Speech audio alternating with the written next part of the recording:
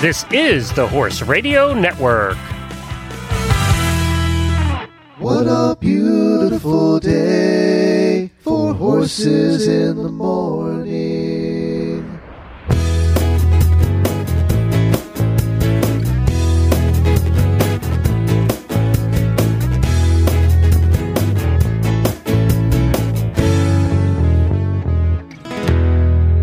Well, good Wednesday morning, everybody. I am Glenn the Geek in Ocala, Florida. And I am Jamie Jennings in Phoenix, Arizona. And you're listening to Horses in the Morning on the Horse Radio Network for November 8th, episode 1814, brought to you today by HorseLovers.com. Good morning, Horse World. Guess what day it is? Huh? Anybody? Julie, hey, guess what day it is? Oh, come on, I know you can hear me. Mike. What day is it, Mike? Leslie, guess what today is? It's hump day. Woo-hoo! What today is? Wednesday. Hit it! That's right, it's hump day with your Horses in the Morning hosts, Jamie, that girl Jennings, and Glenn, the geeky pony guy. Wednesday, I can't sleep. Oh my gosh, Glenn, what an amazing weekend it has been. And I would like to point out that the economy is back. People are spending money again. Well, rich people are. I'm sure anybody can spend money at a horse auction at Keeneland or Fasig-Tipton, because I'm sure everybody was there this weekend because, dude, have you heard of some of these prices that went on? I heard of one particular one. Songbird, who ran this past weekend in the Breeders' Cup, Songbird sold for $9.5 million at Fasig-Tipton. That's almost $10 million. That's like a $10 million horse right there. $10 million, because you have to pay taxes on them if they're breeding horses in Kentucky. Did you know that? I did. Songbird's final price ranks second of all time, and only behind the $10 million that Mandy Pope paid for Havre de Grace. And guess who bought Songbird? Mandy Pope. What did we determine her money came from? Remember, we had this conversation not too long ago. Do you remember? I don't know. Google it, Jimmy. Mandy Pope. Mandy Pope, rich person. How did she get her money? Google that. Remember. Yeah, I'm sure it'll come right up. I remember, it actually does come up. So. Yeah. Do you want to hear the end of the auction? Yes. Okay. Brooke here is not often we get now in this rare atmosphere. What a beauty she is. We all thought that she was worth every penny. And she's dancing around. 9,000,007. What do you say upstairs here, folks? 995. 97. Bruce is in right here. 95. Direct 97.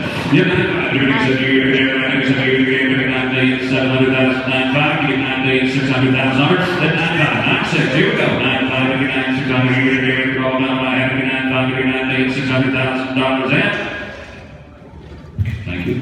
Thank you up there. Bruce, $9,500,000.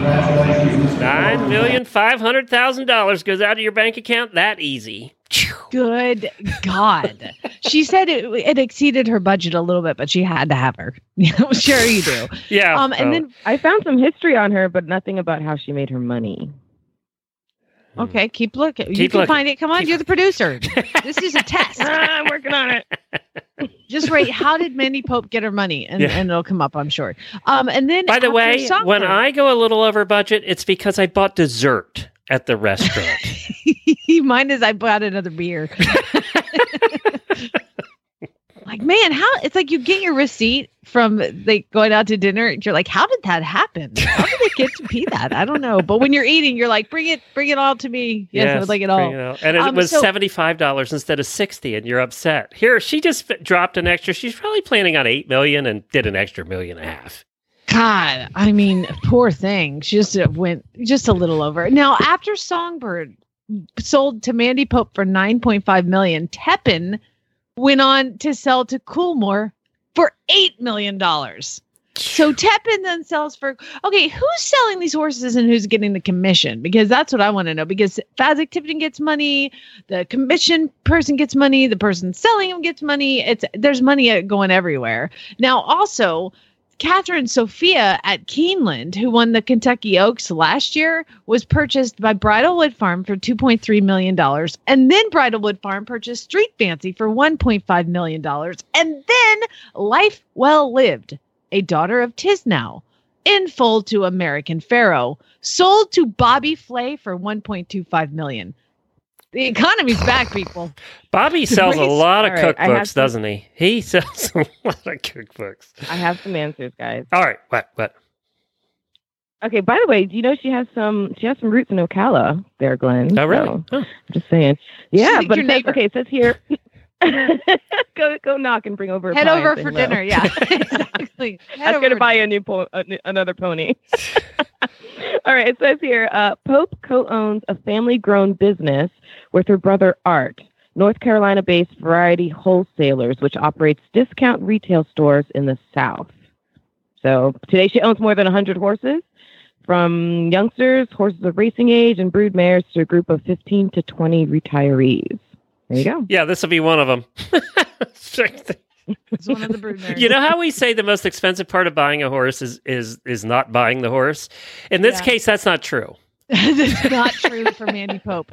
So at Keeneland, by the way, a Stellar Wind also was sold, Stellar Wind, who ran in the Breeders' Cup this past weekend, will be retired and bred to Triple Crown winner American Pharoah, and she sold for $6 million to Coolmore.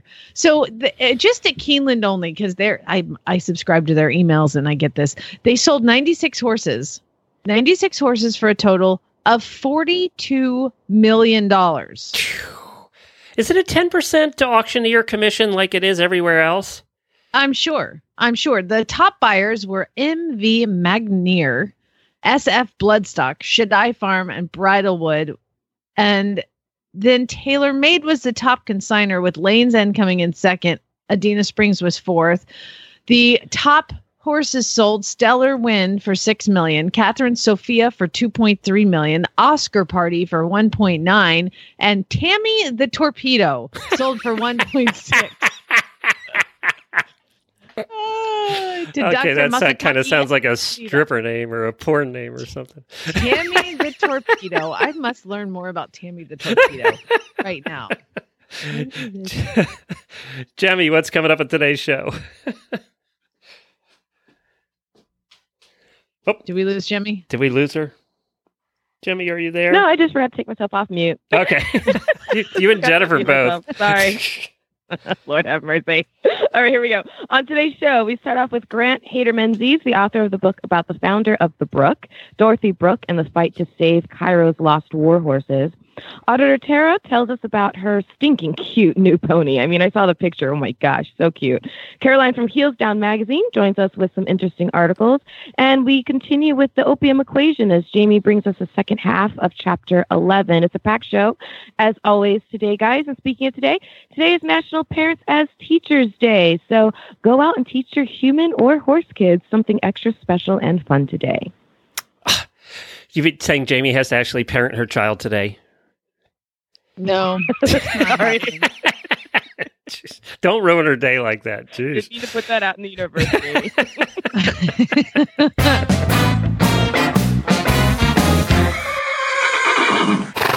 All right, this is one of these. Happy birthday, happy birthday, happy birthday to you. Well, my happy birthday goes out to Auditor Katie Moulton. It's her birthday today. Happy birthday to Katie. I also wanted to thank a couple of new auditors for joining up. We had Christine, we had Cheryl, Elizabeth, and Rita joined up over the last week. Thank you so much, guys. We really appreciate you coming on board. Oh, also, Jill and Aaron. There were a lot over the last week, so thank you all for joining the auditor group. We really appreciate it. Your turn.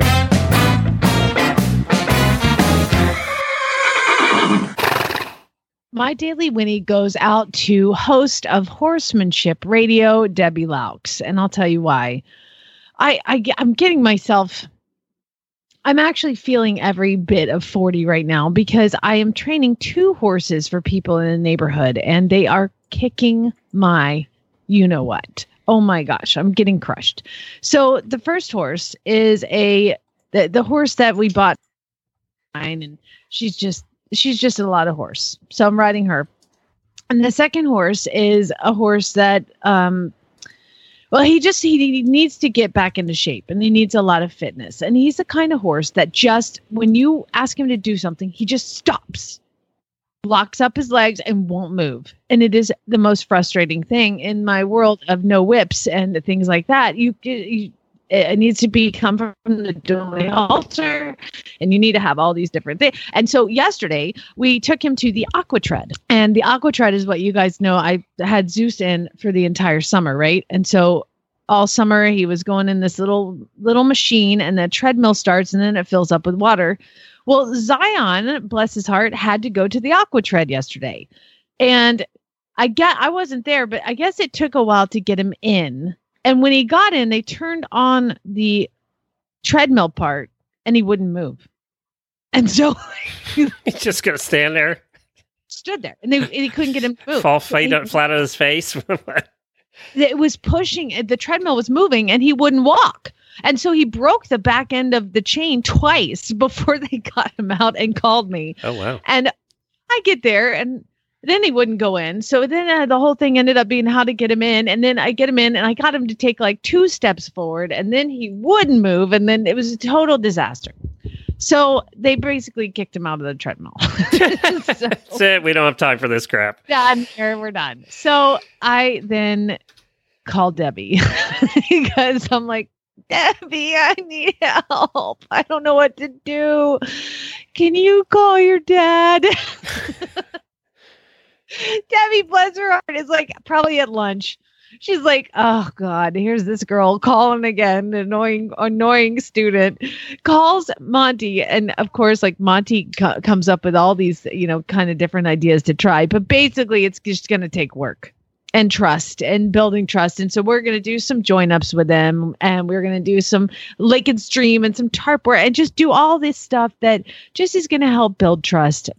And then we're going to take him back again. And I wanted to thank Debbie for calling her dad and saving me, because then I was able to call the owners and be like, oh, okay, Monty and I have a plan for your horse. Like, totally. That's so cool that I can say that. But I sound cool anyway. I haven't got the horse walking on the treadmill yet. So wish me luck. But thank you, Debbie, for saving the day. Well, good job, Debbie.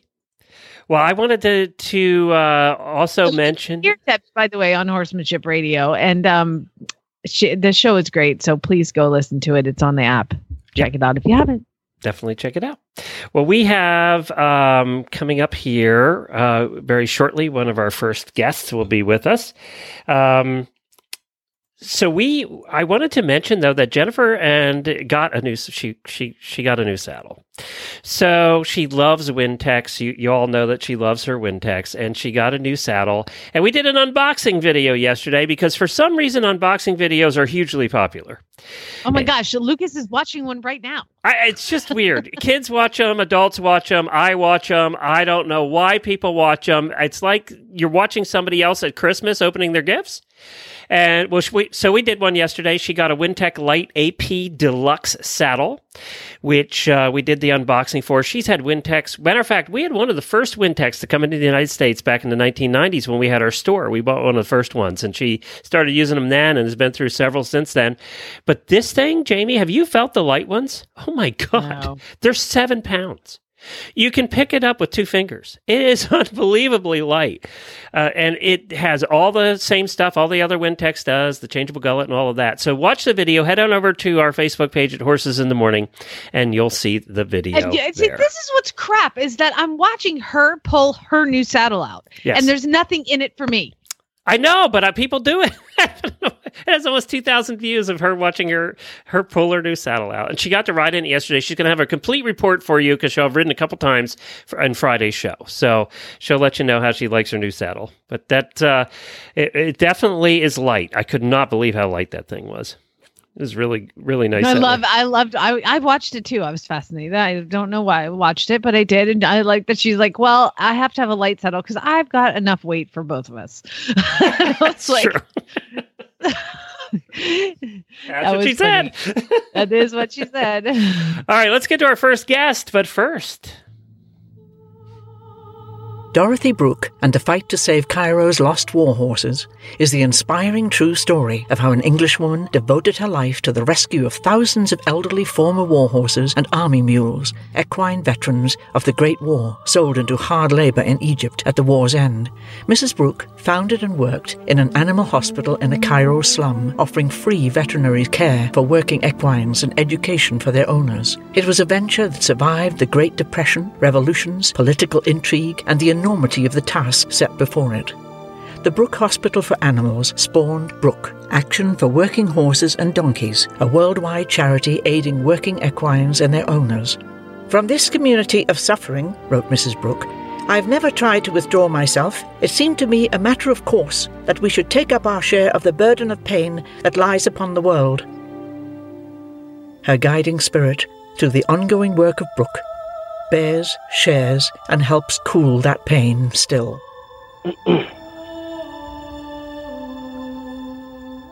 and we have the author of the new book, Dorothy Brooke, and the Fight to Save Cairo's Lost War Horses. We have Grant Hayter-Menzies on with us. Good morning, Grant. Good morning. Thank you so much for joining us today. I just got the book yesterday, so I haven't had a chance to really read it, but what a fascinating woman. Yes, she was indeed. She was very, very much ahead of her time. Tell us why you got interested in doing this book about her. Well, I had just published a biography of Rags, the former Paris stray who was taken as mascot and messenger dog for the 1st Division in France, the American division during World War I, and I wanted to write about another situation dealing with animals in the Great War. Fortunately, I guess, for the animals, there had been quite a few other books written about various ones that I found, and I found the story of Dorothy Brooke, and realized that no one had yet written a full-length biography of her. I've made sort of a name for myself writing about extraordinary but relatively unknown women over the course of my writing career. And I thought, well, she'd be perfect. And I saw that there was a huge amount of material on her. And I came to know her family in England, and some of the people who work still at her animal hospital in Cairo, and that sort of took off from there. I also am the son of a very keen horsewoman whose birthday would have been today, and so I sort of grew up with horses and.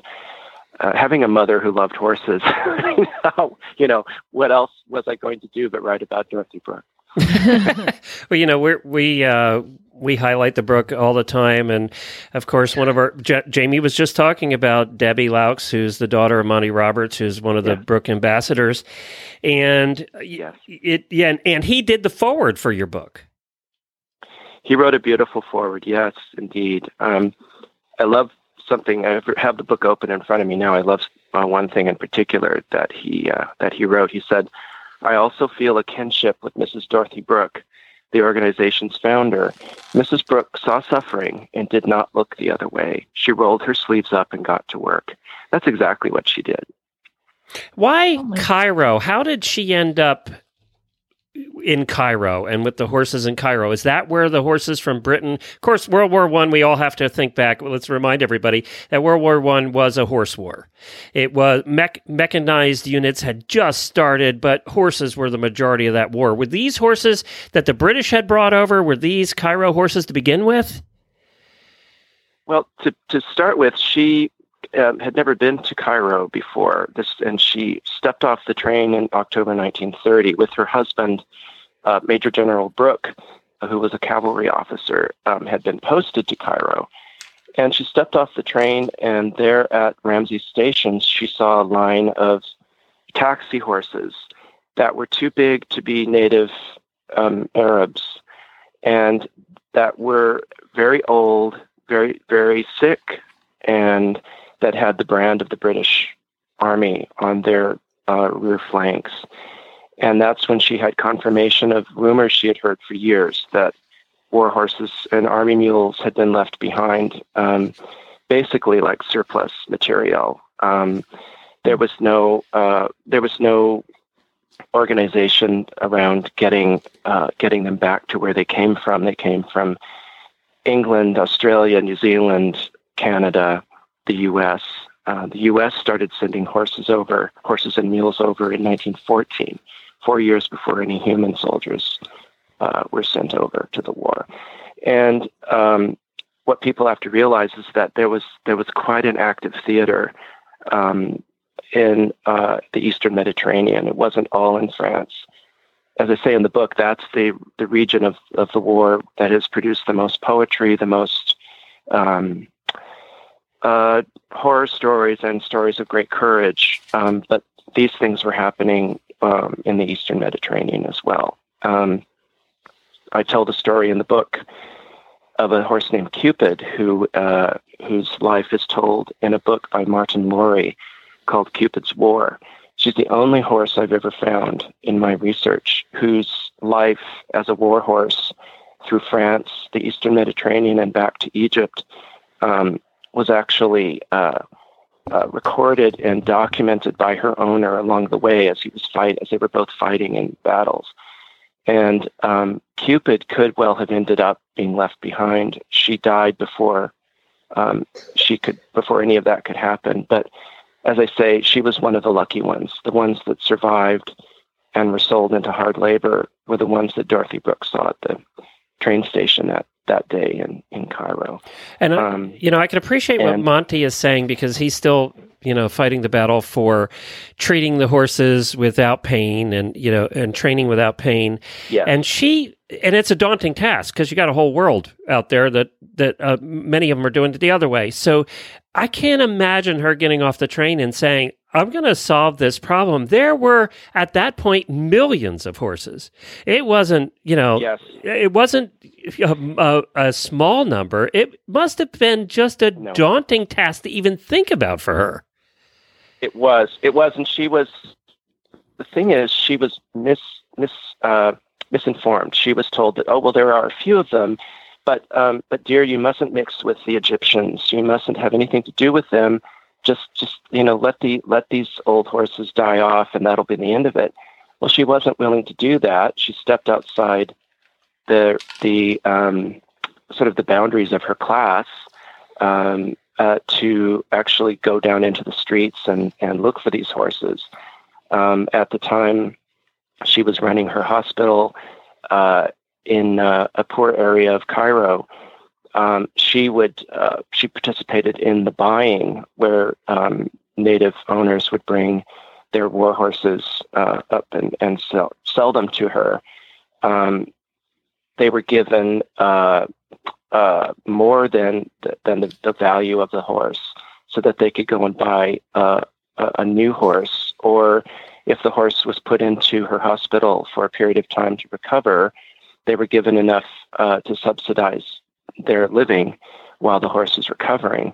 But she dealt with all kinds of people. She made friends among the men in the street, helped them get jobs, and she was also attacked by some of these men who were, as she pointed out, just as degraded by their poverty as their horses were. She refused to blame the men. She said poverty is a terrible thing. It leads to ignorance. It leads to cruelty, unintended or intended. It is the thing to focus on to break this circle of pain. Just taking care of the animal is only part of the issue. She had room in her compassion for the men as well as for the animals. Okay, I have a question. Yeah. Yes. How does one do the research for something like this? Who can you talk to? Who did you find out all of this information to compile this book? Because this information is amazing and personal. And I need to know. It's amazing. It's awesome.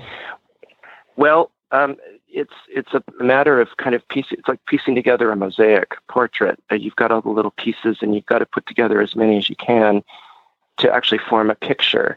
Her grandchildren are living, and they've helped me immensely. I couldn't have done the book without their help.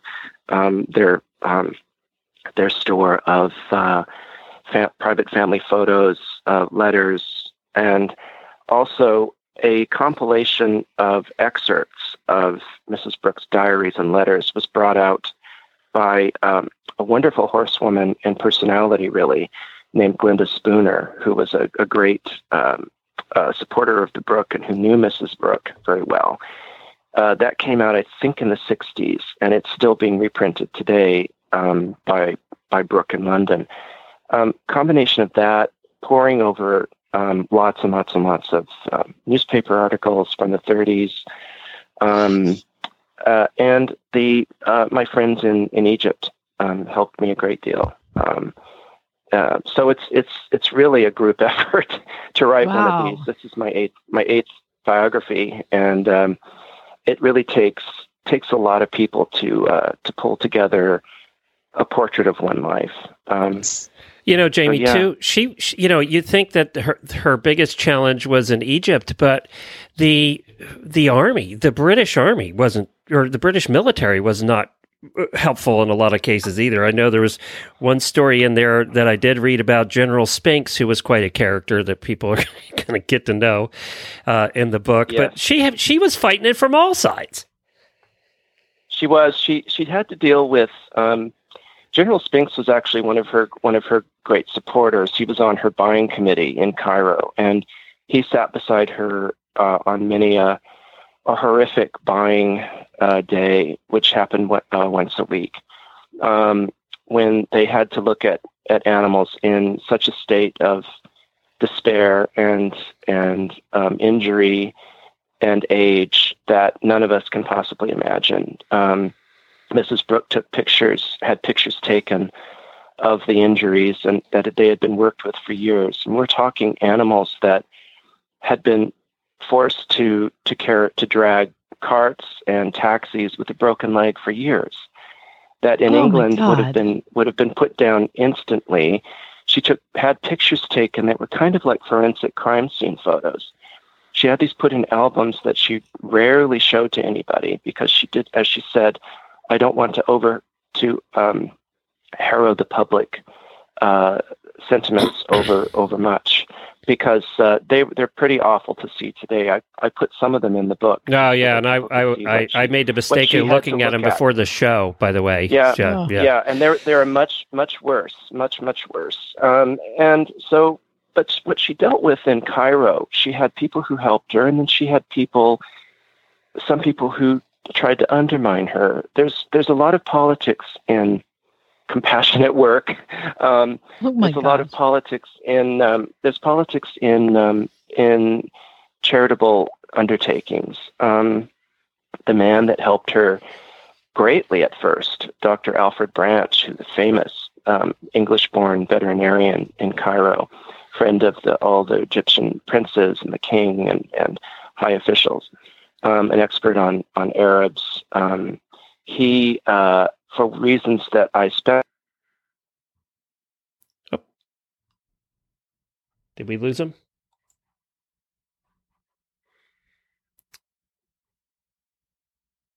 Jamie, you still there?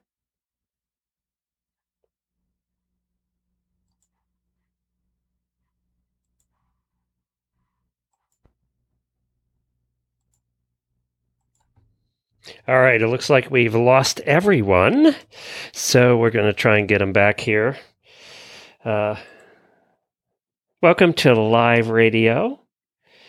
So we're going to have to call them back. Thank you for calling Horses in the Morning. You may listen to the show while waiting. All right, so we're going to... noise will indicate when you are on the air with the host. Try and get them back here. She really... politics very, very well. She was a superb politician. She knew how far to take it. She knew who to go to when it didn't work somewhere else. she was a master organizer. And inside of all of this really structured mindset was a very, very tender heart. She saw things that she described that were absolutely heartbreaking. And the cases of certain horses that she wrote about that I feature in the book are very difficult to read, but they're inspiring, because if she could look at that every day and deal with that every day, I think, you know, Right. in our relative comfort, we can help. We can read the book, right? Yes, and exactly. also help the Brooke, which is, you know, and help the Brooke. Well, and I wanted to bring that up before we run out of time. You're donating 40% of the royalties on each copy sold to the Brooke, right? Yes, I am. Yeah, amazing. And I know that I do that with some of my other books as well, because it's the right thing to do, and I hope it encourages others to give to this very worthy cause. If for no other reason, in memory of Mrs. Brooke, who was an absolute hero in my estimation and that of many, many other people. Well, where can people find the book? It's out now, right? Yes, it came out. The U.S. edition came out on November 1st. They can order it through any online bookseller or from the publisher. They can go into their local bookstore and ask for it to be ordered if it's not there already. A UK edition comes out in February, and there will be a launch for that at some point down the line. So I'll probably be in London for that. And of course, it is on Amazon too. I just checked there. It's and the name of the book is Dorothy Brooke and the Fight to Save Cairo's Lost War Horses by Grant Hayter Menzies, and you'll find it there. We're going to put a link to it in our show notes, and also if Jemmy can go ahead and put a link to it on our Facebook page as well. We appreciate you coming on. I can't wait to read this one. You know, a lot of these books I send out to listeners to read before I look at them. This one's not going anywhere. So I'm hoarding this one. Much. Thank you, Grant. Appreciate it. And thanks for telling her story. It needed to be told. Of course. Always a pleasure. All right. Take care. Thank you. What a fascinating story and what a fascinating woman. You know, we all hear about Brooke and the work they do now, but we forget that there was a Dorothy Brooke who founded the whole thing. I really honestly didn't know that. So I've learned so much this morning. It's amazing to hear that and to hear where it all came from and to hear how I just was reading about empowering women in Hollywood and how there needs to be more roles for women, and that Reese Witherspoon is like taking over and like making roles for women, and she started a production company and she is doing all this stuff for women. And here's a man who is finding stories about women, amazing women, and telling those stories. I just got done watching Hidden Figures. I'm like, that was a great movie, wasn't it? That was a great movie. God. What a great movie. I second that. It was a great movie. Yeah. It was amazing. And to hear like Reese Witherspoon, she's like found a bunch of books about women and has made these movies, you know, the one where she walked the Appalachian Trail, the Wild movie she did. Wild. Yeah, I love that movie too. She found out about it. She's like has determined to make more movies about women and giving centralized roles to women in Hollywood, and how everybody said she was never going to do it and she was going to go broke, and she's winning Oscars with all her movies and taking over the world. And then hear this like the next day, and just after watching Hidden Figures, all men can go away. We don't need you. Women are the best. I just read yesterday, too. You know, we joke about getting Kaylee Kuko on the show because she's a horse girl, but she also, we can't forget, makes $1 million an episode. So she's done quite well. She just formed her own production company to do a similar thing, to do TV shows and movies with more women involved in all aspects of it, from directing and on through. So it looks like it's a movement now. Women, I mean, especially her, like with her first season on that show, she was the dumb ditzy blonde. Yep. You know, and that's what. And they've converted her now into a high. You know, that her role has changed over the years on that show. Absolutely, yeah, it has.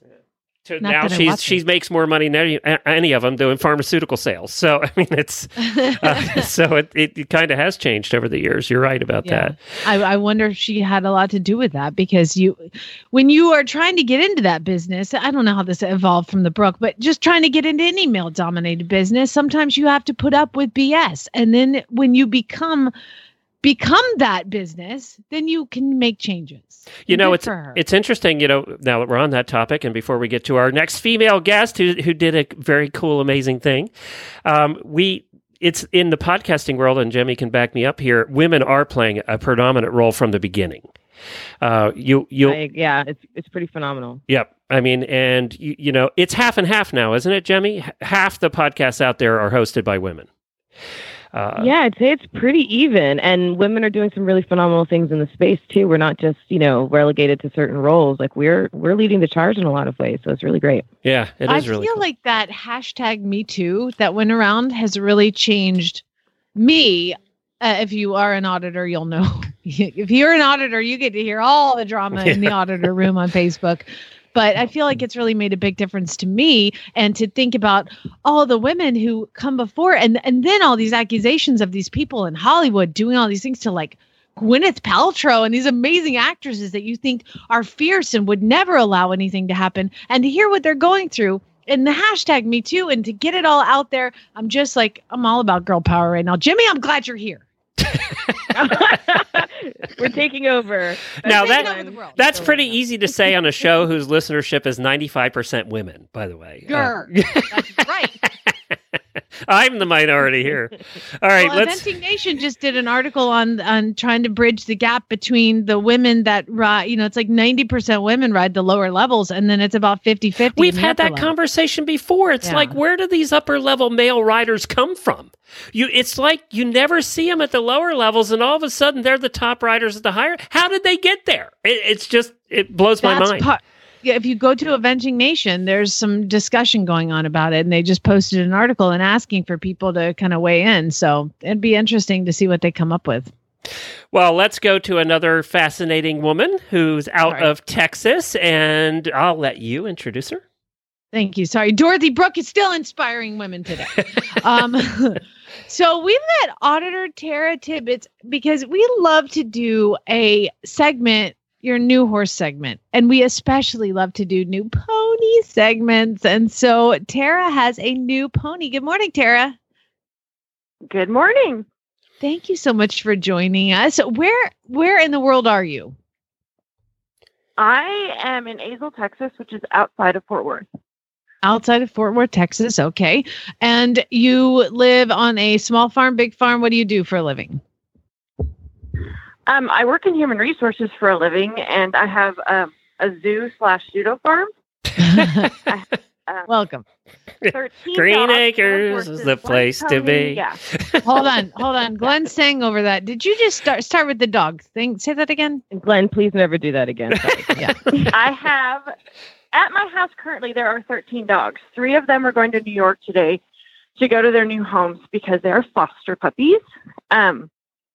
I have 4 horses, a donkey, a pony, 8 goats, 60 chickens, and 3 cats, and a cockatiel. Okay, I just wrote down Crazy Dog Lady because you passed that threshold. And a partridge in a pear tree. Ran past Crazy Dog Lady years ago. Yeah, so you said 4 are leaving. That leaves 10. Yeah. Way to go, girl. That's awesome. So I hate to ask this. Are you married? I am. Somebody puts up with this is awesome. Is he crazy too? Yeah. Okay, yeah. good. And funnily enough, before we met, I think he'd had a cat. So is he a horse person, or is he like a disgruntled horse husband like Glenn? He's kind of the most amazing, perfect horse husband because he likes to take care of things and fix stuff. He's a mechanic professionally. And he likes to take care of the horses. He has no interest in riding one. Keep him. That's perfect. Double yes.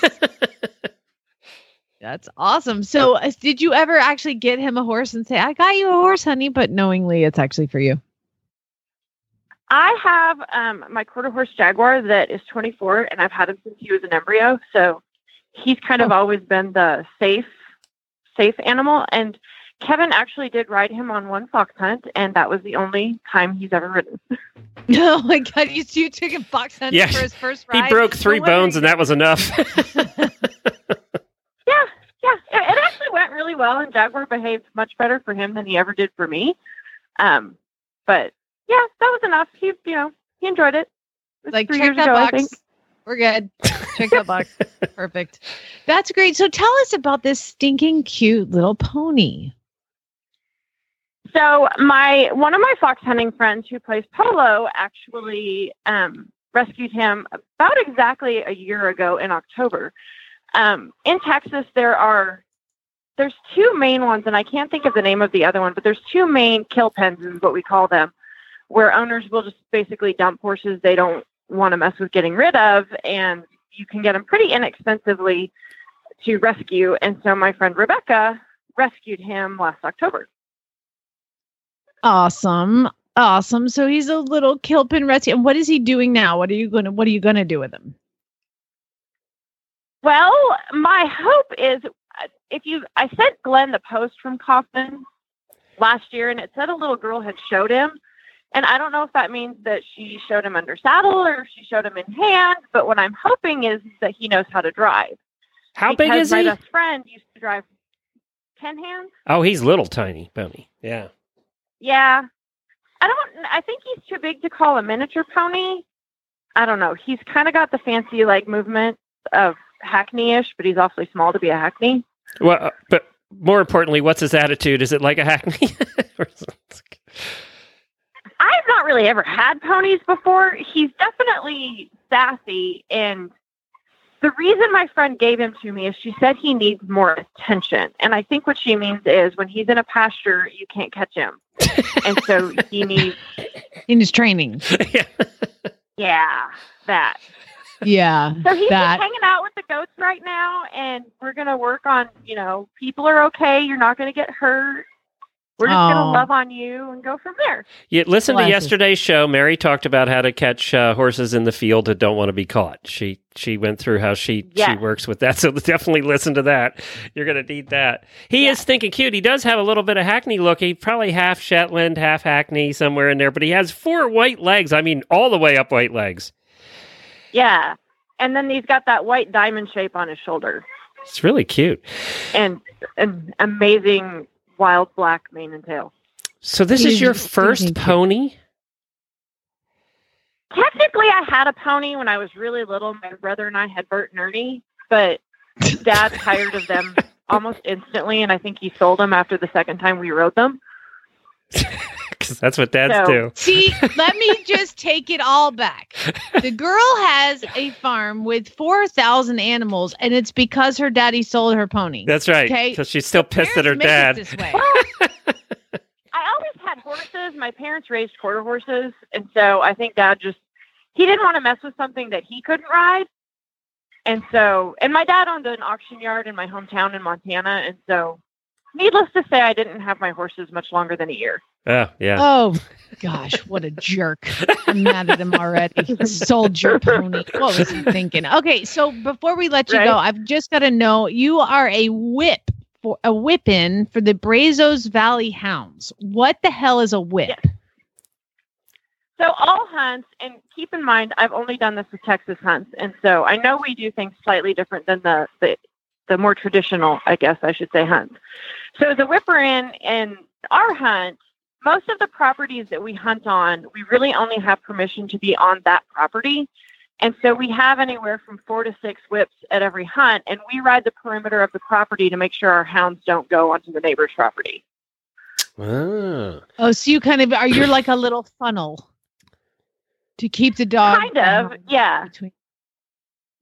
Jamie, there's hounds. usually one hounds, or two Jamie. whips that are like with, yes, hounds. Hounds. Sorry. There's a couple of whips with the huntsmen that are, helping work the hounds and kind of keep them. But I usually am riding on the perimeter of the property. So like this past weekend, we did have one hound leave the property and we couldn't find him for 4 or 5 hours. Do you carry a lasso? How do you do that? I mean, Just a whip. It's a hunt whip. I mean, how do you get them back when they decide to take off after something by themselves, which happens quite often, actually, at hunts? Yes. Thankfully, a lot of our properties are pretty well fenced, and so you just kind of have to be in the right place at the right time. And our hounds are pretty well trained too. They're listening for the huntsman's horn, and they're paying attention to her. It's just occasionally, like one of the ones that took off this past weekend is a young hound, so he doesn't quite know what he's doing yet.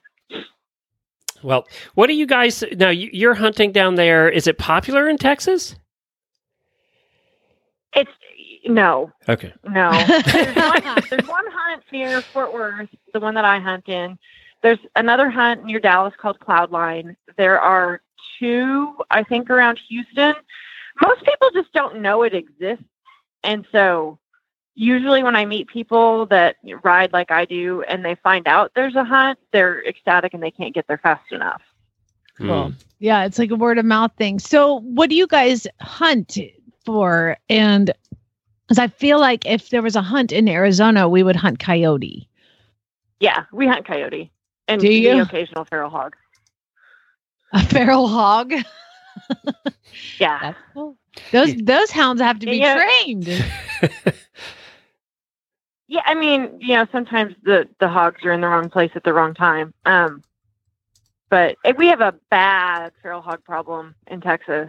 So most landowners, if they find out that the hounds will remove some hogs for them, they're pretty excited for us to come. I'm so far away from the hounds when they're actually hunting. I usually don't see what they're doing, but if it at least scares the hogs off the property, that's good. Yeah, it's kind of actually almost a hard job. You have to have a well-trained horse to be a whip because you guys are out in left field. Your horse is away from the other horses, and that's not where horses normally want to be. No, yes, and I'm actually, I could be on this show about once a year for my new animals because I got an off-the-track thoroughbred in January that I'm going to use as my whip horse, but he's only 3. So I'm riding a friend's quarter horse, and I've found that the quarter horses are actually pretty good for us to whip on in Texas because it's a lot like working cattle because you're going to have to run really fast and turn them off with something and head them back in the direction they're supposed to go. That's amazing. So That's I like amazing. my little quarter horses. Well, congratulations on your new pony. Thanks. I'm excited. Hopefully we'll be posting pictures of driving in within the year. Yay! You and Jamie can have cart races. Jamie's practice, yes. Yeah. Right? Yeah, you can have cart races, the two of you. I don't know. I jumped my pony for the first time yesterday. So she might be heading that direction. I think I want. It really is not a good idea to jump with the cart. You know that, right? She's going to head right for it. Well, Jamie, when you move to Oklahoma, you have to come down and hunt with us. Oh my God, I'm taking you up on that. Done. We're pretty fun. We're more focused on the fun than we are on being serious. Okay. Well, I mean, you're hunting hog. Come on. Let's be real. Well, I mean, technically coyote. It's really coyote. Okay. Gotcha. Well, and hogs are a terrible problem. Here in Florida, it's open season. You can hunt hogs 24 hours a day all year. There's no season. I think that's true most places with the feral hogs because they're such bad at they destroy everything. And they multiply like rabbits. I mean, it's just, there's millions of them. Yep. Yes. Well, Tara, thank you for joining us today, and thank you for being an auditor. We really appreciate it. My pleasure. Y'all have a good day. All right. Thanks, Tara. Thanks, Tara. Talk Congratulations. to you soon. Hunt with you soon. And you can find a picture. Go to horsesinthemorning.com. On Monday's show, we talked about this pony, and Jennifer used it as the show notes picture, so you can find a picture of this cute pony there.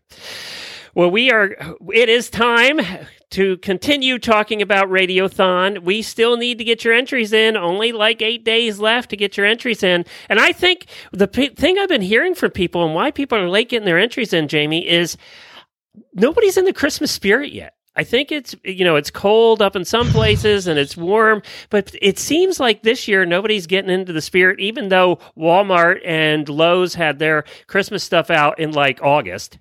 Nobody's in the spirit yet. So I thought I would give everybody some inspiration and play one of the voicemail packages from last year. It was the one that played in our first hour to kind of get people motivated, thinking about the different things they can do. I'm going to play one of the packages. And oh, by the way, what you should do is read off all the prizes. Well, we're going to do Because- that. We're confirming all the prizes right now. So I can't do that quite yet. But I will tell you that it looks like the grand prizes are going to total over $1,500 again this year. And we're looking at over $4,000 in prizes total. I swear So- if Jerry Johnson wins again, I'm quitting. I haven't heard from Jerry lately. I don't know what's up with Jerry. But here's a little bit of last year's opening voicemail package to give you inspiration. And then we'll be back. We have more guests to come, and we have to read the book. We have a lot to do yet today.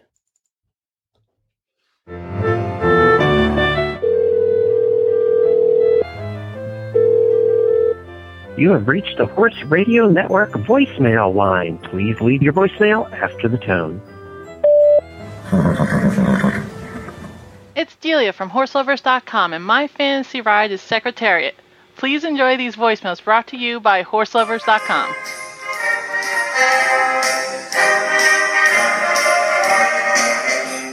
Radiothon 2016. Just want you to know that I am listening. All the way from Hawaii. In paradise you'll find me. My favorite show is Horses in the Morning. Glenn the Geek and Jamie Jennings make me laugh in the mornings. They asked me to say my fantasy ride today. Latigo Dunna, a.k.a. Hollywood from LA. Aloha, this is Laura Berry from Hawaii, wishing you a happy Horse Radio Network Holiday Radiothon. Mele Kalikimaka! Hi, Glenn and Wendy and the whole Hit 'em crew. Thanks again for putting on another Radiothon. I have no doubt that this year is going to be just as great or even better than last year's. But if I could have a choice to ride one horse, even though we've had some great contenders with American Pharoah and Pelegro and Chrome, I honestly think my fantasy ride would have to be Zeus the Mustang. I just love how he has this crazy antics, and there's always a story about him. And I love a horse's heart. So that's my fantasy ride for this year, and hopefully maybe Jamie, I get that chance to ride him. But anyway, happy holidays, Hit 'em crew, and thanks for all that you do. From Joy and the Arabian Mares. Hi, Horse Radio Network. I really enjoyed being able to listen this year and follow along with all your exciting adventures. And I thought today, in honor of Radiothon, I would write you guys a poem just explaining the things that I really enjoy about the Horse Radio Network and the reasons that I listen. So, here goes! The Horse Radio Network. It's a place we all love as we clean out our barn stalls or have feed bags to shove. When we plug in those headphones, the time passes fast. With Glenn, Jen, and Jamie, each chore seems a blast. Though each episode's fun, what's amazing to me is each time I hit listen, I'm learning, you see. From makeup to Mustangs, or sheath cleaning too. From beat pulp to bridles, so much learning I do. The guests are amazing from all walks of life. Some English, some Western, but rarely there's strife. This place brings us together. It breaks down the walls. It reaches the horse world. It touches us all. So why don't you listen? That's my question for you. There's 5,000 options, so pick one or two. And join us, the family of HRN Land. Time spent here's exciting, and the ride has been grand. I hope you guys have a great day. Hey, Glenn and the whole Horses in the Morning herd, at everyone there at the Horse Radio Network and everyone listening. First, I just wanted to wish you guys all a very, very, very Merry Christmas and the happiest of happy ye holidays from me and Sam and Jane and Bo and our puppy dog Bear and all of our kitty cats. The horse from the past who I would be so honored not to ride because she's already done enough. I would just want to be able to spend some time with the amazing rock star mare, Sergeant Reckless, the amazing Marine who gave so much to so many. And I feel very honored to somehow feel like I do know her a little bit already because of knowing the amazing rock star cowgirl, Robin Hutton, who wrote a beautiful book about Sergeant Reckless and who has made it her mission to make sure that Reckless is honored all over the world. As some of y'all may already know, I am named after an amazing Marine named Don Templeton, and my dad is a Marine as well. And so I just also want to take this opportunity to thank all the veterans out there who are currently serving and who have served, to thank you so much. And this means 2 and 4-legged. So God bless all of y'all for your service. Have a wonderful, wonderful, happy holiday season. Love y'all. Dream big. Work hard. Have faith. Bye. Oh, starry night, the barn is brightly shining. It is the night that our dear Pink gives birth. Laid out in straw as Jamie stands and watches till it appeared a healthy, strong foe. He tries to stand and Jamie cries with joy. Chestnut and crow. Except for there's no Just chrome. Didn't know that yet. I forgot about this one. I did too. Tonight he's born. God, you need to save this. Rolex is our future. Rolex. Land Rover. Longines. Longines. No, it's Land Rover. Land Rover. Yeah, yeah. Land Rover. Rolex is where we're bound. Merry Christmas from Woodbrook Stables in Lakewood, Washington, everybody. Good job. That was so good. TheHorseLovers.com. 50 Days of Christmas is in. All right, I'll stop it there because they had a promotion last year for all Horse Lovers did for everybody that submitted and all of our listeners, and they have a promotion coming up this year, and I'm going to give you a sneak peek. They have a easy roll-up all-purpose fleece blanket from Kodiak for all purchases over $49 at Horse Lovers. This is a $25 blanket, and they're going to give one. There's a limited time offer. I'm not going to give you the code yet because it's going to start here in a week or two, but I'm just giving you a preview of what's coming up with Horse Lovers for our listeners. And also, if you spend at least $49 with Horse Lovers, and use the coupon code that I'm going to give you in a couple of weeks, you're going to get $5 off your order instantly. So you're going to get like $30 worth of stuff immediately just for listening to our show and for listening to Radiothon. So Horse Lovers is pulling out all the stops again this year to make sure that our listeners get extra special treatment. And we're so excited about that. And thank you to Horse Lovers for sponsoring the voicemail packages again this year. This just, every time, it's sad that we play these once and then we don't hear them again. And that's why I kind of want to do this over the next 8-9 days, is to give you guys inspiration. They are so good, and people work so hard on them. I think that I'm going to save that one about the foal being born and it's a colt, and make that my ringtone and make that for next year.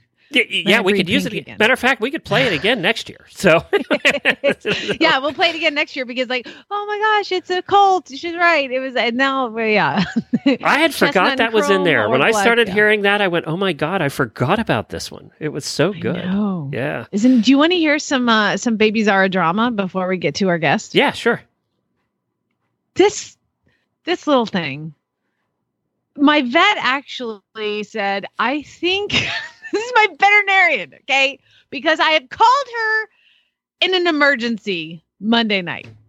It is 6:00. And I'm like, Dr. Hendricks, you have to get out here right now. Zara, she's dying. She's dying. I thought I was going to put my baby down. You laugh? Yeah, because we've heard this 100 times. I thought she was going to die. So I get a call from the owners of the farm because she's 5 doors down. And they're like, there's something wrong with Zara. I'm like, she starts telling me, I'm like, I'm on my way. So I get in the car and I drive over, speed over 5 houses down. Boop, I'm here before she even hangs up the phone. And I'm out there and Zara is flinging herself on the ground. Oh, well, that's not good. Throwing herself against the wall. Laying down, she casts herself right in front of me. Fortunately, she's small enough. I just grabbed her legs and flipped her over, uncast her, get her up, and I'm calling the vet, and she lays down and casts herself again, flipping out in the stall. So Dr. Hendricks is like, okay, I'm on my way. Get a halter on her, see if you can walk around. I get a halter on her. She is barely able to walk. in so much pain. I don't know what happened. I call Dr. Hendricks. I take her out. I'm walking her in the pasture. She like does this weird like rear up, come down, like striking while I'm leading her. I'm like, oh my God, what is going on? I'm trying to keep her from going down. She rears up, she lands, she walks off. Vet shows up. That bitch is totally fine all of a sudden. Totally fine. No tummy ache, no nothing. Doctor, she's like, I think we made you a lemon. My vet says my filly is a lemon. If it was a car, you could have sent it back by now. I don't know what happened. So she's like, she goes, it's very, very rare that a foal or a weanling would colic. She said the only thing she can, we're doing a fecal test to test for parasites. All that she goes, but usually horses that weanlings that colic from worms have never been dewormed, and Zara's always been on a regular deworming program, so that can't be it. She's like, she hasn't colicked. She goes, it's very rare that babies colic, and the fact that she was demonstrating this pain, she's like, the only thing I can think of is she had a little gas. I'm like, we and had a videoed temper her. tantrum, right? I mean, your son has gone through the same thing, right? And had a temper tantrum about it. Isn't that funny? Yeah. Wow. It was not funny until she gets there, and my bill was probably several $100. And she gives her a little Banamine, and she gives her a little Buscopan, which is like for anti-spasmodic in the gut. And that was it. And she's like, I can't. And she does a test to see if she has salmonella or any major bacterial something, and she's fine. And then I get up, she's like, we'll see if she wants to eat. Yep, wants to eat, starving to death. Oh my God, pooping okay before. Everything coming out totally fine, a little loose, but like no, there was just nothing. And so I said, you got yourself a little drama queen is what you got. Right? We have video of her doing this, by the way, because the lady owning the farm, she's like, I'm going to video this while you're dealing with it while I'm calling the vet. So the vet did see the video. It did happen. It was very real, and it was very scary. And that little heifer is totally fine. Thank God. Because I was like, I mean, at this point, she's flinging herself. It is that is the scariest thing a horse owner can do and see. My friend Rhonda, she was riding. I'm like, get over here. I need your help because she's cast. She comes over and she's like, oh my God, like total panic. And I'm thinking, I'm gonna have to put her down, and she's not even a year old. You're just terrible. And then boom, totally fine, which is awesome, but still pissed me off. Why did you do that? What was wrong with you? I don't know. If anybody has ever had this happen to them, I wasn't even going to tell you guys about it because it just seems so ridiculous. But here we go. Y'all are my therapy. I just looked up lemon laws for foals, and it's the first thing it says is you're screwed. So yeah. I've got and of course she's like, I think it's a lemon. I was like, listen here, doctor. I told you I wanted a black colt, and you bring me a chestnut filly with just a star, doesn't even have some white legs. Come on, it's your fault.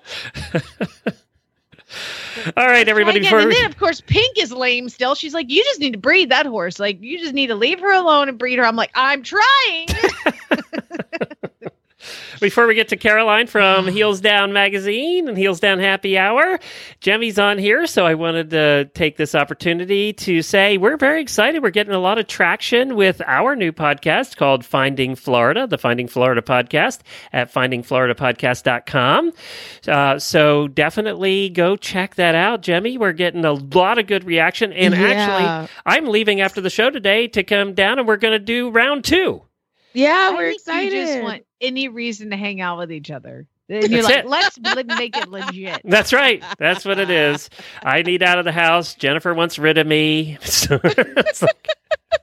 And trust me, if you knew more about my situation, Jamie, you wouldn't blame me for wanting to get out of the house either. I know all about it. That's what I'm saying. That's right. I mean, you sure do. it's so bad at home that you're like, I want to hang out with that guy. Yeah, with me. Like him? Desperate, Jamie. I'm It must be desperate. bad. It must be bad. But the good thing is we're getting such good, solid feedback on this show. Like, I'm just so flattered, and people seem to really be into like helping us out with finding new ideas. Yeah, we're going to check out some animal experiences along Route 1 this weekend, and then coming up next month, we're going to be looking at Daytona. So we're all over the place, Jamie. We're having a great time, and people seem to really be into helping us along with this new show. Okay. Again, the animals on Route 1. Make sure you specify not roadkill. Number 2, I am from Atlanta, and where everybody went for spring break was Daytona. And I'll tell you the 2 things that you have to do in Daytona. And one is get an airbrush t-shirt, and number 2 is get a tattoo. Those are the 2 things to do in Daytona. I call dibs on the t-shirt, Glenn. Yeah, okay. Yeah, Jamie knows I am not getting a tattoo. That's not With happening. those big yard tall drinks that they sell there, you have to walk around the little like strip there in your airbrush t-shirts with your new tattoos, drinking giant frozen drinks. Okay, that is what people do in Daytona. Glenn, I'll go on a roller coaster if you get a tattoo. No, it's not happening. Oh, they do have that roller coaster. Jennifer would Yeah. divorce me. I wouldn't be allowed home, and then I'd be just homeless in Daytona. So, no. What if you got a tattoo that said "I love Jen"? She can't divorce you. There you go. It's true. I mean, how do you argue with that, right? I went Right? to Daytona. All I got was this lousy tattoo. Okay, at least will you do me a favor and take a picture of somebody in a airbrush tank top drinking a drink, sporting a tattoo. Okay, It Got won't it. be And hard to find. we'll Photoshop your face on their face. All right, that's findingfloridapodcast.com, and it's Finding Florida on all of the podcast players. You'll find it there. And I also forgot to mention, if you want to get to your Radiothon entry, go to holidayradiothon.com. You have like 8 more days to get a voicemail in or record it on your phone and send it to us. All the directions are at holidayradiothon.com. And after that conversation, Caroline from Heels Down is really sorry she joined us. Good morning. I'm like not quite sure how to transition into this conversation after all of the tattoo talk, but I do think that if Glenn Caroline, you sound really far away this time. You're usually sounding really good. I think your mic is not... okay, give me 1 second. All right, we're not connecting on your mic, so we'll try and get that fixed. As she's clunking away over there. I think it sounds better already. How is it? I hear. Is this better? Oh, much better. there Now you we can are. hear you. Now you're good. Sorry about that. That's strange. I just had to unplug it and plug it back in, so I guess it was just not quite wanting to cooperate. That is the way it works in our life. So, Anyway, yeah. That's live radio. so you're going to join us and get a tattoo? Maybe you can be the one to get the tattoo. No, you know what I was going to say is I think that if you get a tattoo, we should all have some input on what it is. Maybe we all have like a little corner of your tattoo that we all get to pick what it is. Oh, I think that's Or a he good just idea. gets a nice big blazing, sorry to jump in, nice big blazing character from My Little Pony. That would be perfect. I you're think good. that's amazing. Yes. I mean, but then it's like, do we get Twilight Sparkle or do we get Pinkie Pie? I mean, the decisions are endless. The debate would last forever. Okay, Caroline, let's start talking about what you want to You're talk like, about let's today. change Let's get off of this Let's get away topic. from this ASAP. What are we talking about?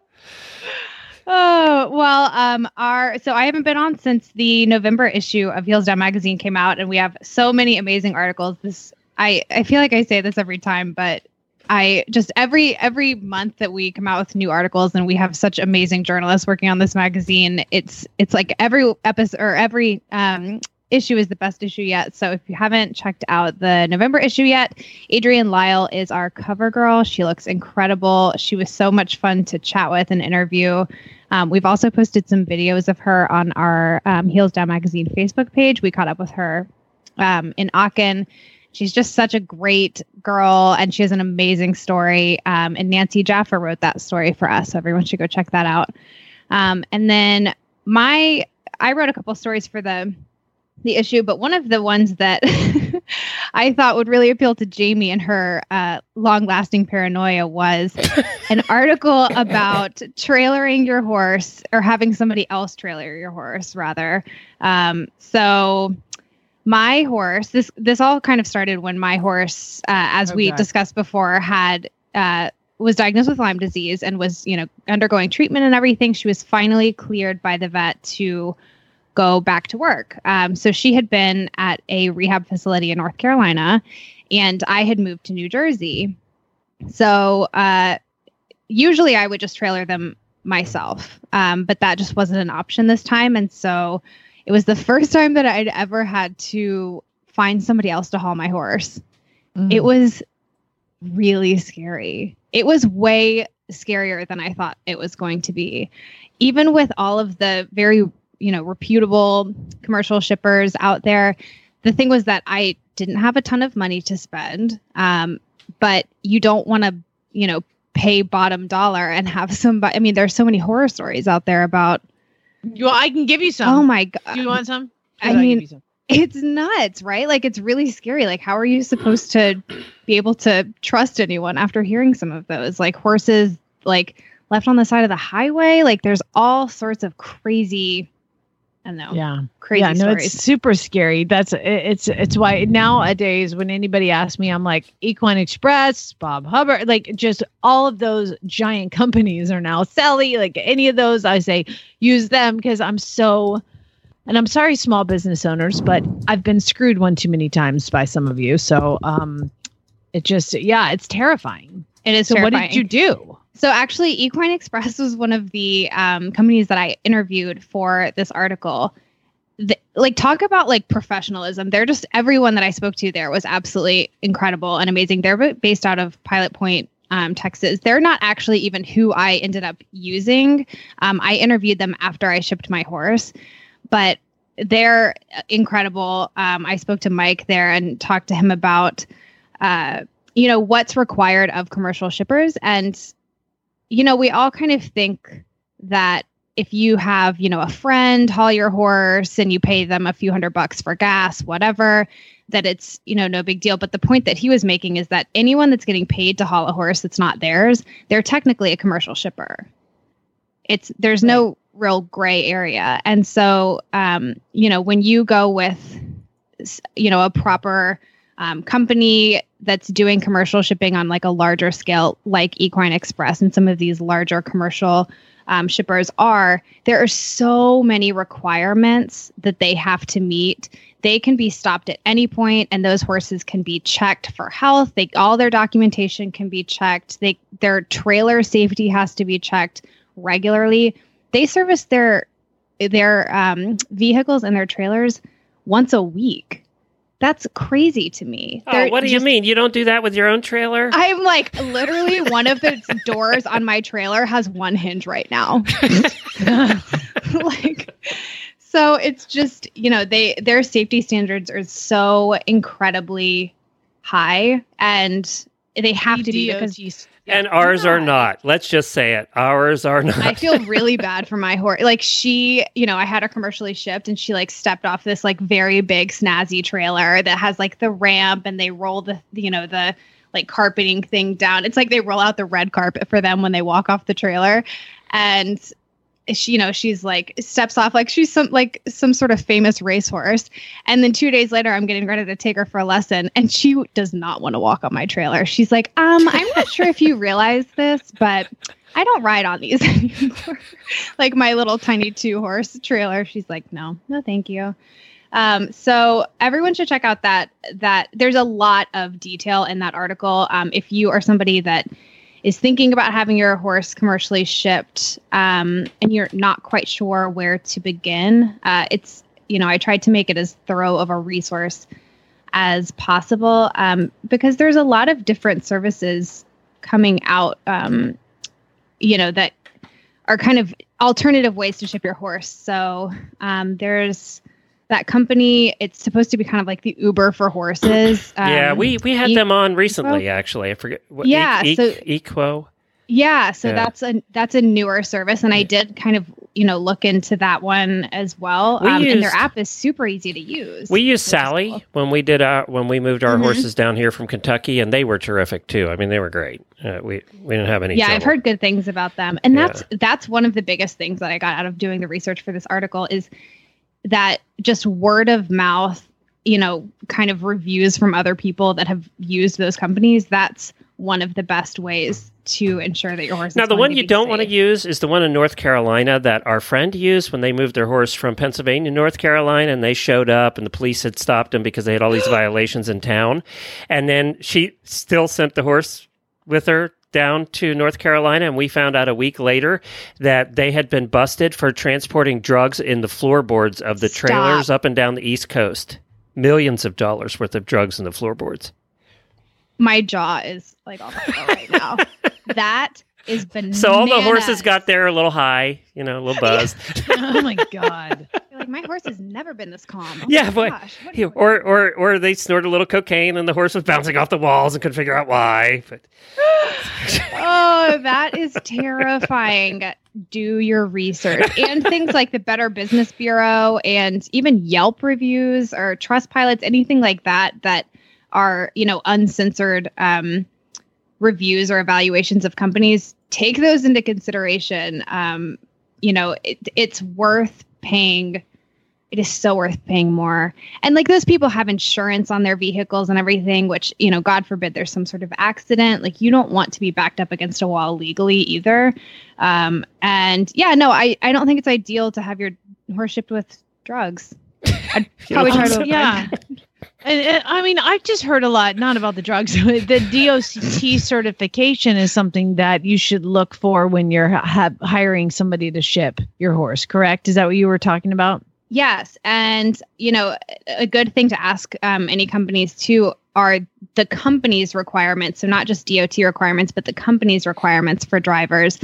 Equine Express, they have to have a certain number of years of experience driving. And then they also have to have horse experience on top of that. So you're not getting, people that have only ever hauled sofas hauling your horse. You have he was saying that, a lot of their drivers are like former trainers or vet techs or even like farriers. So those are people that if they see a horse in distress, they're going to be able to recognize those signs. And that's really, really important because, the medical safety of horses in transit is so paramount because horses can get dehydrated, they can get stressed, they can get overheated, shipping fever, shipping like fever. That. You need to have somebody that understands that the horses need to be able to clear their lungs and put their heads down and cough every few hours.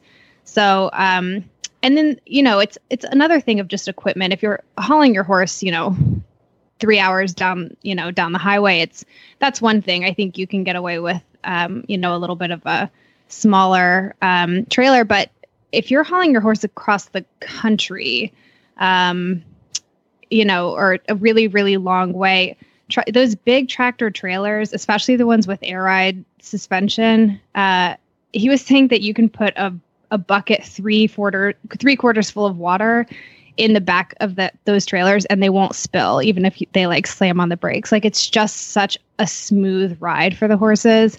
So you sort of have to think too, it's worth the money to have your horse be a little bit more comfortable because that's going to reduce their level of stress. Well, to say with Equine Express, I did have a company out of Tonopah, Arizona, which I didn't know they were out of Tonopah. I thought they were Colorado.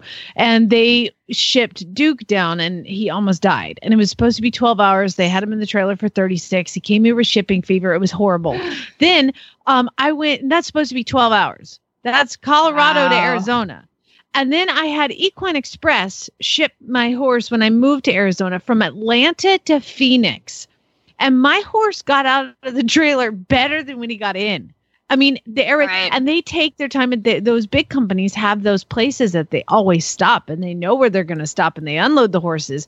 I paid for because I was kind of broke, but still using a good company. I paid for them to use the cross ties. And they got there and he was in the box stall and he was like, the driver was like, meh, we had some extra room in the box stall. So I put him in the box stall. Like, what? That's amazing. Awesome. Up to his chest in straw, I will never use a small company ever again. I'm sorry, Duke. Yeah, I mean, they have to meet driver physicals, once a year that are mandated by the DOT. There's drug testing for those drivers, both upon hire and randomly throughout the year. They have to have a CDL license. Carolyn, those- you know what you are? You're What? an investigative journalist. She is. She wears a little hat. You know, has I a big, do. I sneak in. big spyglass. magnifying glass. Yeah. So it's definitely worth doing your research. And I'm kind of with you, Jamie. Like after doing, all of this research and sort of hearing people's horror stories, people's personal horror stories that they would tell me, it's kind of not worth the risk. I'll put it this way. If you spend $500 extra shipping your horse with a reputable shipping company, that's cheaper than a vet bill when your horse colics. So Yep. I would opt for that. So anyway, that was Carolyn, where can really people fun see the to article? write. Where can they find it? That is in the November issue of Heels Down Magazine, and you can download Heels Down Magazine on Google Play or iTunes. And it comes out once a month. It's on your phone or your tablet, so you can take it anywhere. Once it's downloaded on your phone, there's audio and video and interactive features, but you have access to them even without Wi-Fi once it's on your phone. And then you guys can also find us at heelsdownmag.com. And we're, of course, all over social media. And we just recorded another episode of Heels Down Happy Hour last night. So check that out. That'll be out on Friday. And Heels Down Happy Hour is getting rave reviews from the auditors. So good job. Hooray! Good job there. You guys do a good job with it. And there's no alcohol consumed in the making of that show. Yeah, that's hilarious. You both laugh at the same time. Let's just say that we recorded last night, and I had to brew my coffee a little stronger this morning than I usually do. So, Thanks, Caroline. thanks. Talk to you later. All right, bye. It really is a good show. If you haven't checked it out yet, you really should check it out. They do a good job. She's so fun. It is, and it's completely different than any other show we do. So that really makes it a lot of fun, too. Well, we've talked about a lot of new podcasts. We talked about getting your entries in at holidayradiothon.com to win over $4,000 in prizes. We talked about the Brooke, a fascinating new book. We've had a fun show. Absolutely. But we're not done, because we have Chapter 11 of the Opium Equation coming up. Part 2. Part 2. Chapter First, 11. I wanted to mention, join us tomorrow morning. We'll be back here at 9 a.m. Eastern. I will be live from WEF, from down in Wellington, where the show jumpers hang out with Emily. We're going to do the show together. So we'll be down there together tomorrow morning. That'll be a lot of fun. And then we'll be heading out for our Adventures for Finding Florida to check out all the unique animals in Florida. Jamie, we learned that there's a lot, in redoing research for this book, there's a lot of unique animals in Florida, and most of them will kill you. So that's what we've learned about the animals of Florida. They're out to kill you. So and then Friday, you're going to be back here with Lisa Wysocki on Friday, doing some really bad ads. So get your ads into Jennifer at horseradionetwork.com. We have some terrific prizes Are you going for to go to? Are you going to go to the alligator farm in St. Augustine and see the white alligator? No, that's way far away from. We're going to be in South Florida. St. Augustine is all the way up fine. north. It doesn't count then.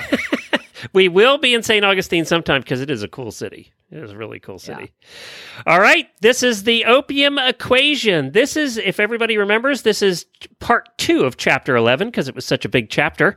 And Jamie's going to get to it in a minute. The Opium Equation is the first of the Cat Enright mystery series written by Lisa Wysocki. It features Cat Enright, a Tennessee Appaloosa horse trainer, Darcy Whitcomb, teenager with a trust fund, Bubba Henley, a budding juvenile delinquent, and John Gardner, a mysterious barn manager. And of course, there's Sally Blue. Thank you to the publisher Cool Titles for allowing us to read this book. If you want to read ahead, all 4 books in the series are available in stores and online everywhere, or at lisawysocki.com. Without giving the names of the other students, although I was sure the press would come up with them somehow, I said the class was a routine prep for students who were considering show ring competition this summer.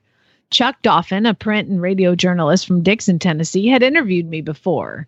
Now he asked if any member of the class might harbor a grudge against Glenda, and also if any class member was unusual in any way.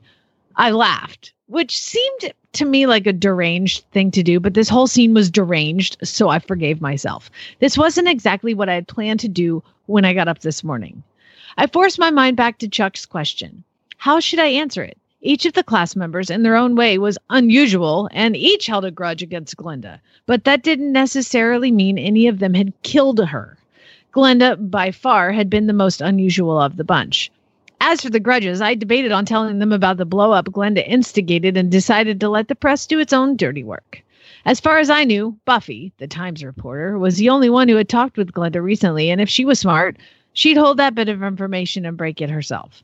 Although, come to think of it, Buffy might not be that savvy. Some of those wealthy Bellmead people she was related to didn't have both oars in the water, and I had no reason to believe Buffy was an exception. Probably all that blue blood floating around in her veins couldn't be healthy. I didn't think that there was any member of the riding class who liked Glenda, but again, there was not an indication of one of them had committed murder. Thinking back, Glenda threatened me when she promised to tell others in the horse community that she had left my stable because I was incompetent. Darcy had threatened to kill Glenda for the nasty public way Glenda informed me of her decision, but that was the way Darcy always talked. Robert made it a point to tell me he didn't want Glenda back under any circumstances, but other than his love of horses, what did I really know about him? And then there was John. John was a loose cannon. Would he take revenge against someone who threatened me or my livelihood, and by virtue of that indirectly threatened him and his livelihood? I didn't know. Of them all, I thought Carol was the only benign one in the group, but appearances can be deceiving. I decided not to pass any of this along to the reporters. Instead, I called a close to the impromptu press conference. When the reporters realized I was serious, they quit clamoring and rushed off in search of other leads. No longer the center of attention, I turned from my damp place on the steps to find Deputy Giles and Sheriff Burns comparing notes in a much drier entrance hall. The sheriff was clearly instructing the deputy in a task he wanted no part of. The laid-back deputy stood rigidly with his chin up and his arms held stiffly at his sides. His pudgy face had turned to stone, and you could almost see sparks fly from his eyes. But he didn't say a word. After a moment, he nodded at his superior and disappeared into the back of the house. What, I wondered, had all that been about? Sheriff Burns saw me peering in and came over. I believe you're free to go about your day, Miss Enright. I looked at him in amazement, for it never occurred to me that I had not been free to go about my day. We'll be in touch, of course, he said, but I'd appreciate it if you'd keep us informed about your whereabouts. My whereabouts? I didn't know whether to be furious or frightened. Gee, let's see. I'll pick furious. It's more productive. I let him have it. Sheriff, I'm going to get the damnedest impression that you're treating me as a suspect. And if that's the case, you let me know right now, because I didn't kill Glenda Dupree and I have no idea who did. So listen up and remember this. I just happened to stumble across her body, period. Sheriff Bim Jim glowered. Enough information has not been amassed to comment on who or who may not be a suspect in this case, Miss Enright, but still, we'd like to know where you are. Before I could reply, a reporter caught his eye and he marched over to give a statement. What was he talking about, Kat? Asked Adam as he came out of the house. From the movement of the people who came regularly to these things, I got the impression that they were ready to move the body. Ambulance doors were opened and uniformed people scurried about in all directions. We walked down the steps away from the activity and propped ourselves against his cold, wet car. Just off the top of my head, I said, carefully controlled voice, I'd say he's talking about the coming election. I took a deep breath and slowly released it. I think he wants to make a quick wrap to this case and use it in his campaign. I only hope he finds the right person to arrest. Don't worry, Adam said. You didn't do it, and hey, whoever did is probably miles from here now. Why do you think that? It's just an idea. I'm not sure. He massaged his temples as we leaned against the side of the car. Remember that murder in Dixon just after Christmas? Then there was the one in Springfield a few weeks ago, and now this. I'd heard of the Society Lady murders, of course. It had been hard not to, as every news station in town had carried some angle of the murders as a lead story for days. In each case, a wealthy, middle-aged, or elderly woman had been found clubbed to death in her home, bashed several times in the head, just as it looked Glenda had been. Nothing had been taken, homes had not been trashed, no notes had been left, and no cult or group had claimed responsibility for the crimes. The police had not released much on the alleged murder. I could only suspect they had little to go on. My best guess, Adam continued, is that there's some weirdo striking at random. With nothing stolen, nothing disturbed, Glenda was wearing diamond earrings and a Rolex. The other women were also well-to-do and were wearing expensive jewelry. Okay, maybe not in the same category as Aunt Glenda, but something all the same.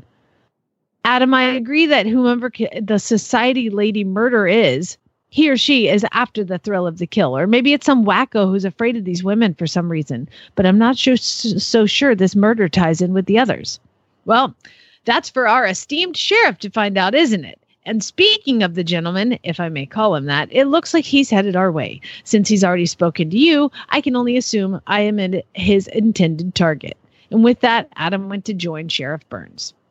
I felt lost. Obviously, I was supposed to go on with my day, just pick up where I'd left off and go about my business. But I couldn't do that. My mind was spinning, and I knew if I set foot in my barn, I'd transmit my extreme unease to every horse in the stable. Horses are sensitive to moods of the people around them. A single session with a trusted person who was upset could undo weeks of careful work and could also possibly cause digestive problems in the more delicately stomached equines. Gigi and Sally both came to mind. Suddenly, I wanted to get as far from Fairbanks as possible. I pulled the blanket tighter around me and ran back across the field down towards the river. Let them add blanket theft to the murder charge. I already knew Sheriff Big Jim wanted to hang on me. I didn't care. Water had always soothed me. My property sat high above the Cumberland, and there was a steep, narrow path that led down about 10 feet to a huge maple tree that hung diagonally over the river.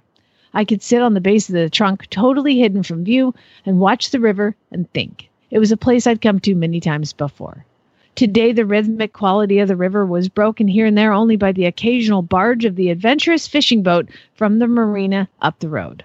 The cold and dampness that surrounded me were the least of my worries as I tried to order the chaotic mess in my mind. First Bubba, and now Glenda. Not friends, certainly not friends, but daily acquaintances, neighbors. I didn't even know how to deal with it, how to absorb it all and move on, or even if I could. I wasn't used to people being murdered practically in my own backyard. I came from a small town where everyone knew each other, and while we didn't always like our neighbors, no one ever got killed. Buck Snort, Tennessee, population 18, got its name back in the 1880s from a man named Buck Pamplin. Before the Civil War, Buck owned and lived on that site that later became the town.